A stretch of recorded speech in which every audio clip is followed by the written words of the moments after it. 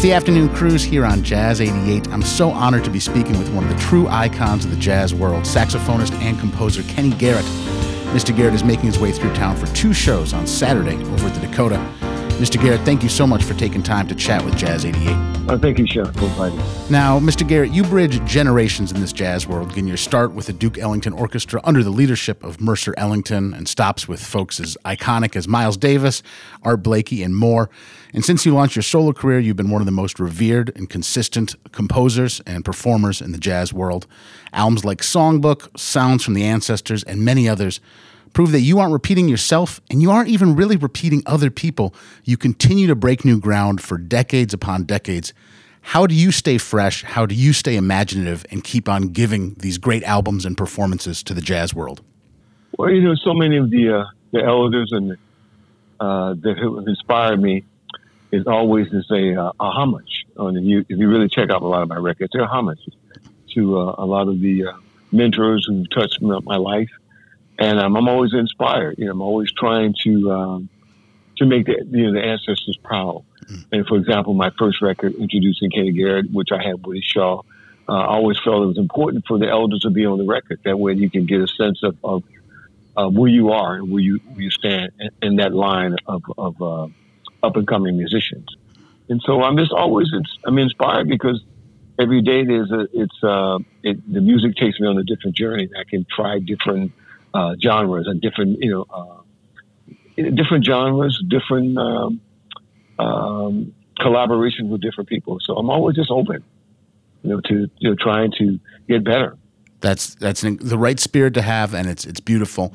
Now, in addition to the way you've reached back and connected with elders and honored elders, and I'm thinking about the tune Brother Hubbard and other tunes where you've given shout-outs, you've also been really more than respectful, engaged, excited, and like employing many people in generations younger than yours. And I'm thinking about that recent tune Hargrove from your recent record.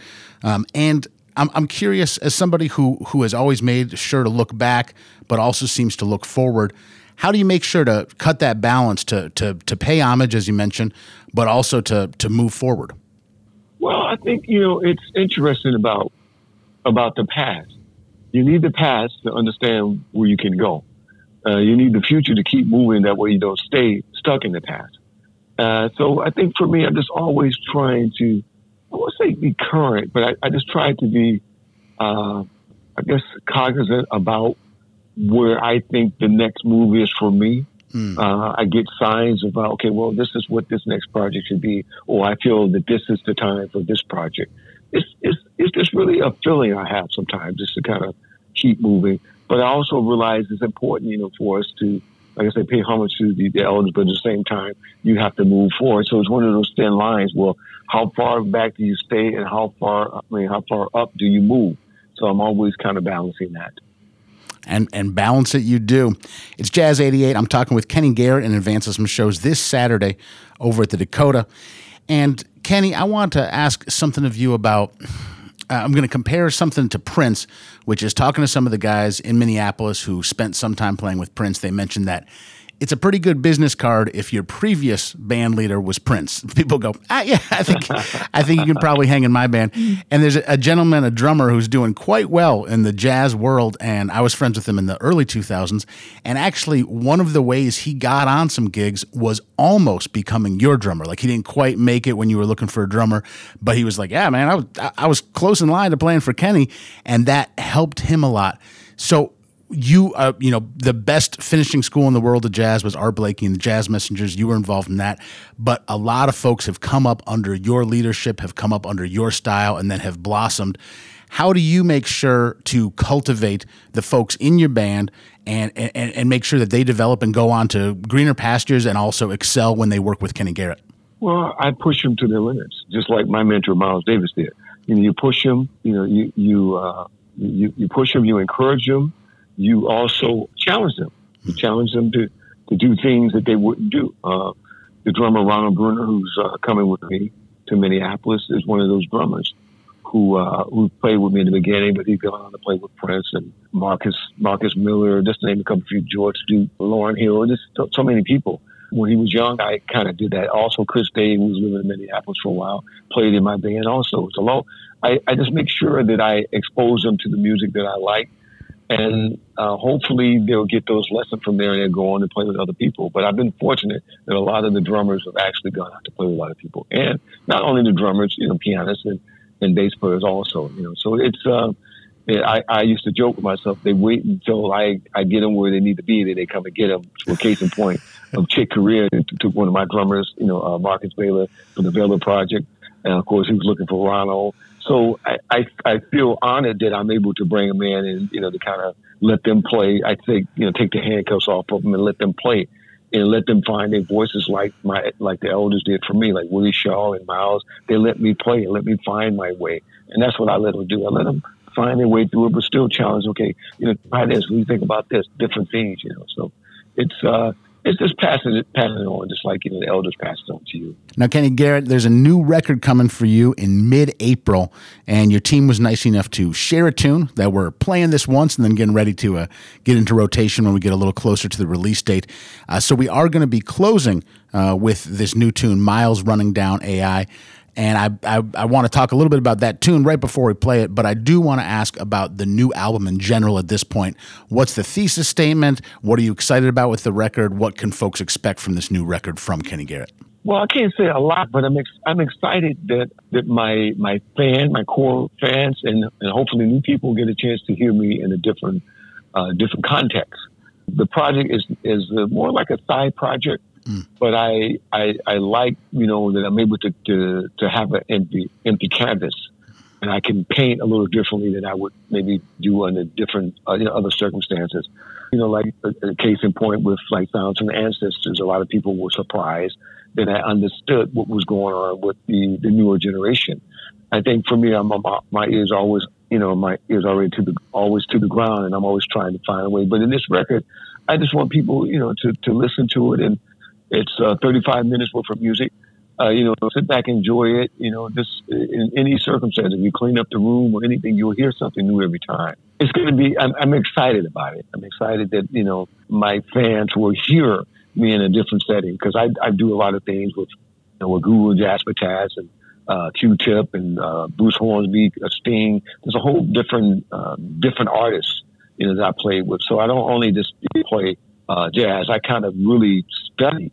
I kind of practice with the idea of being versatile. And so, this record, Who Killed AI is really about that.